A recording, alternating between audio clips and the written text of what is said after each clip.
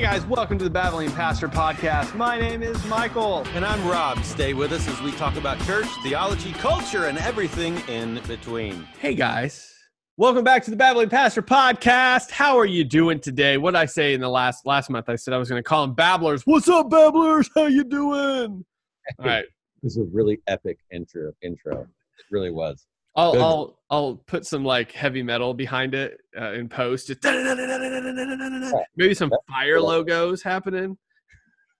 That's exciting. Yeah, I like that. Welcome back. I'm Michael. And I'm Rob. In case you're here for the first time and you're like, I don't want to be here. The first time they've likely already clicked something That's else. what you're like, oh, okay, yeah. The click-through rate on this is like 0.02. So welcome for those that still remain. Better things I could be doing. Hey, nothing else. You could play us in the background as you do other things. So It would be an honor to be your on the way to work waste of time. it would be an honor to be your waste of time. I feel like I feel like I should have included that in my marriage vows. Like This is like, baby, Well, you're so beautiful. marketing. It's an honor that I'm going to be your waste of time for the rest of your life. I would be honored to ruin your life. That's wonderful. I like that. Yeah, man, if only I could go back. So this month we are going to be talking about sacraments, but only the cool ones, and not the others. So Only the cool ones. I'm sorry, only the Protestant ones. Nice framework. Yeah, well, I don't think we have any. I don't know. Maybe we do have some people that are Catholic that listen. If you do, sorry, this month is going to be a disappointment to you. We're going to be talking about the sacraments, but we're actually going to only be talking two. So do you want to give a brief kind of backing on what I meant by only the cool ones? Or do you want me to do that? Okay, so what I'm gonna do first is the Catholic Church. We'll say this right away. Like, the Catholic Church has 7 sacraments. Okay. Baptism, confirmation, the Eucharist, or the Lord's Supper, or communion. That's the same thing. The sacraments of healing, which consist of penance, anointing of the sick, the sacraments of service, which are holy orders, and marriage. And so we're not going to talk about all that. Full disclosure, I didn't even know half of those were sacraments. That's how Protestant I am. So Protestant, I didn't even know sacraments. Congratulations. So if you're a Protestant, then the sacraments, or the things, first of all, Michael, what's a sacrament in the first place? Oh, wow. Okay, so the sacraments, I do have notes here. So the sacrament. Because if you're like a newbie, an unbeliever, something like that, tuning into this, you're already going, what the heck is the sacrament anyway? Yeah, that's true. Right? So the sacraments are, I guess, from not just from a Protestant point of view, but also from a Catholic one, are certain things that we do within the church that have been laid out in Scripture that we see that have been done. Now, one of the reasons that the Protestant church only does 2 sacraments is because Jesus only commanded his followers to share in 2 sacraments. That's, again, baptism and communion. Now, there's a lot of good, really, I mean, again, we're skipping over it, but I would encourage you to go look at, like, why Catholics practice 7, because there's it is interesting history that, again, I didn't know before we started. I had to look at it, but it is interesting to see that. But and I'm going to read verbatim here just so I don't mess this up. So the word sacrament comes from the Latin word sacramentum, which I'm sure I also got wrong, which means oath or solemn vow. And then what we see here, a little history for you, in the 16th century, the Council of Trent defined sacraments as a visible sign of an invisible grace. And that's kind of also why you'll see, the Catholics do different, out of the 7, as Rob mentioned, there's certain ones there that kind of would fit that definition. But I think it's important as we go into this month, the reason we're talking about the two that the Protestant, denominations do is because those are the two that specifically Jesus commanded his followers to do. So because we're Protestant. Because we're Protestant, Reformation and all that. Big topic in and of itself. Anyway, meanwhile, back at the ranch. So let's do baptism first. Yeah. Yeah. So, how we plan on doing? I don't think we've said how we plan on lining it out, right? So you're all in the dark right now. Yeah, and if you are in the dark, pay attention and turn your headlights on. Okay. The sacrament, baptism, and the Lord's Supper is what we're going to call them. Okay, or communion, I guess. So we're gonna just define in the first episode. We're just gonna define baptism, what it actually is, and the big story behind baptism, essentially, right? And then in next week's episode, we're going to talk about some of the different ways that different churches do it, why they do it that way, why the difference, and so so we're going to deal with some questions about baptism in the next. Is it required? Yeah, well, I think those are important because depending on what denomination you've grown up in, that's going to look different for you. Because, I mean, some of you were probably baptized as kids. When you were, it was either dunked or sprinkled. It was either, it was either a salvific thing or it wasn't. These are all very important things, but I think that'll be more next week than today. So if you're looking for that, that'll be kind of where that information will probably be. Yeah. And then we're going to follow the same order for the second half of the month with the Lord's Supper. So communion. Or communion. Right. We'll just say the Lord's Supper, Holy Communion. Okay. There you go. We'll make this way more complicated than it needs to be. Seems redundant and long-winded, but it'll cover it. Just so you kind of know how the month's going to go. So yeah, for sure. So what is baptism, right? Baptism. What you'll hear from most, and I think you can correct me if you think it's different, but I think what you'll hear if you ask most Protestant folks. Most Protestant folks are going to say that baptism is you declaring that you're a Christian publicly. It's an outward thing that you do. It's an outward way to show that publicly that you've chosen to follow Christ. So it's an outward showing of an inward work that has happened in your life. That's what you're going to get from most on the Baptist side. We'll talk about that next week. But and then I guess the other side of that is it's a covenant thing that we'll also talk about last week. But either way, baptism represents what, Michael? You being put to death and rising with Christ. What was that verse? I should have had that pulled up. I don't. Yeah.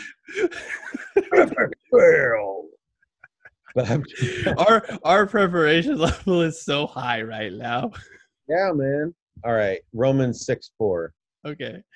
We were buried therefore with him, that's Jesus, by baptism into death. So there's a huge bit of I guess the way that we look at it, theme, that's the word I'm looking for. There's a huge theme throughout the New Testament, the salvation story that really through all scripture, but that would take too long to dive into. But the New Testament, there's a huge theme there that there was an old you and now there's a new you once you've come to know Christ in a saving way. And Ephesians 2, just read that. Yeah, right. So there's a new man. You were dead in your trespasses and sins, and now, right, you're alive. He's raised us to life. So that's the idea, because there's an old you that did not know Christ, And now after him, there's a new you. You were born again, as he told Nicodemus that you must be born again, right? And Nicodemus was super confused by that at first, but As one would be. yeah, absolutely. Right? If you had no idea what was being talked about, you would say, yeah, you're an idiot. That's impossible, right? But maybe not if you were talking to Jesus and he just performed some miracle. I think at that point, more respectful. Nicodemus's response is probably the best you're going to get. And he's like, so you want, I got to go back in because that's a no-go. That's, yeah. I'm bigger than my mama now, right? Like, I don't know how that's going to, but. Man, that could have sprung some really weird heresies, digging up parents. And anyway, it's just. Yeah. Woo! All right. Is that in the Apocrypha? Anyway. So we were buried therefore with him by baptism into death. So when you and the way that I see baptism personally, when you go into the water, right, it's a symbol. It symbolizes you being buried as Christ was buried, and your old man is dead and buried, right, the old you. And when you come back up out of the water, then the second bit of the verse, just as Christ was raised from the dead by the glory of the Father, we too might walk in newness of life. Mm-hmm. And that really is the point. That's the picture right there, Romans 6:4. Which is going to be read ideally, probably. I mean, I think at pretty much every baptism I've ever been to. That's the go-to scripture on that, mainly just because of exactly what Paul is saying there to the Romans. Echoing other things he says, as we've already mentioned, Ephesians 2, this old life, new life, recognition, which is why, again, I mean, me and Rob would hold to the same idea that this is a representation of that. That is not the thing that does it, which we'll talk about a little bit later. But this is representation of the old man is dead, the new man is risen. I had an old life, and I now have a new life, and it's that visible picture for everyone of what that looks like. So yeah. So I mean, in essence, that's what baptism is. It is this picture of our new birth, of our old man being dead and our new man being so. Yeah, I don't know. So what's the other view of baptism? Because that's not the only Protestant normal view. No, yeah, there are, and I'm probably going to butcher this a little bit, but I know a lot of my Christian church friends that I have. Baptism plays a little bit different of a role there in regards to, and there may be other denominations that I don't think I'm incorrect in this, but I know it's pretty heavy within the Christian church. That Christian church being Christian denomination, Christian. Church of Christ. Church of Christ. Thank you. Yeah, there you go. Where baptism actually plays a pretty a role of salvation almost in regards to this is what it's not that this is what does it necessarily, but this act of doing this is what kind of brings you through that, which is why you'll see a lot of Church of Christ churches do like baptisms as far as on Sunday mornings, like spontaneous baptisms, that sort of thing. The gospel is presented. There's always a baptistry full or like a cow tank. This is kind of a popular thing now because they're cheap. We'll just throw water at them. Then we'll put them at the front of the front of wherever you're at. And there'll be spontaneous baptisms, which is if you want to accept the Lord as your Savior today, come up and be baptized. And you'll see it's not only within the Church of Christ that you'll see that. I've seen that in other churches, but it does mean something different. It's the Church of Christ and the Christian church. Okay. You were right. I was just adding to it. Oh, gotcha. Okay. So, but that's what you'll typically see. Now, here's the confusing thing in that regard is that oftentimes if you're coming from outside of that particular stream of thought, that denomination, you won't even know it's not communicated incredibly well. Okay. So there was, I like full disclosure here, I didn't even know that they considered that, like they saw that in a different way until I had to look into it. And I was talking to different pastors from different denominations. Like I had been to a Christian church before and they talked about it, but they didn't explain like this is like we see it this way. They don't explain that to you till after. Like there was, if you were saved today and you were baptized today, come to our membership class and we'll describe what just happened to you, sort of thing. Not like this is how we view it. Like it was very confusing to me growing up in the stream that we grew up in. That like my assumption was like everyone views baptism as this sign of old life, new life, not as this is what saves you. This act of doing this thing is what saves you. Which I mean, I'm sure if we had somebody on from that denomination, there's a little bit more intricacies to that. But as a flyover view, that would be the other view within Protestantism, which is one of them is this is a sign. This is like a visible sign of an invisible thing that's happened in you versus this is part of your salvation process. As in, if you are not baptized, you are not saved, sort of situation. Which I mean, maybe we can get a little bit in that. I don't know if you want to do that this episode or next episode, which is like the importance of a Christian being baptized. It can get, like I said, this has been fought over a lot throughout church history. Well, and that's why we're going to have a second episode, because like and we can even dive into the reasons that the Christian Church or Church of Christ would hold that view, right? I mean, it's not just because, right? No, yeah, they have some back. Yeah, they always have theological back. And then you also have the sort of Presbyterian view, which is still Protestant, but they would baptize infants. Yeah. Right. And that's an altogether. It still symbolizes the same thing, but it's an altogether different sort of reason in that they're being. It's a part of covenant theology, which is a bigger picture, but that'll blow your mind too. Yeah. Here, let's throw out a bunch of information to you and not give you a lot of answers. The easy way to explain that is without getting into a bunch of detail, and maybe we can do that next week a little bit. Yeah. But the idea behind that is the covenant of the Old Testament was that the sign of coming into Israel, of being a part of Israel, was as an infant, 8 days after you were born, you were circumcised. Yeah. And we're not going to get into that. But so baptism in their view, in the new covenant in Christ, is the replacement, for lack of a better way to say it, is the replacement for circumcision. Yep. So it brings you into the sort of family of God to be raised and whatever else. So, but no matter the view that's held, but it still symbolizes the same thing. It symbolizes the what Romans 6:4 says. We were buried therefore with him by baptism into death, in order that just as Christ was raised from the dead by the glory of the Father, we too might walk in newness of life. Yep. So that's the point.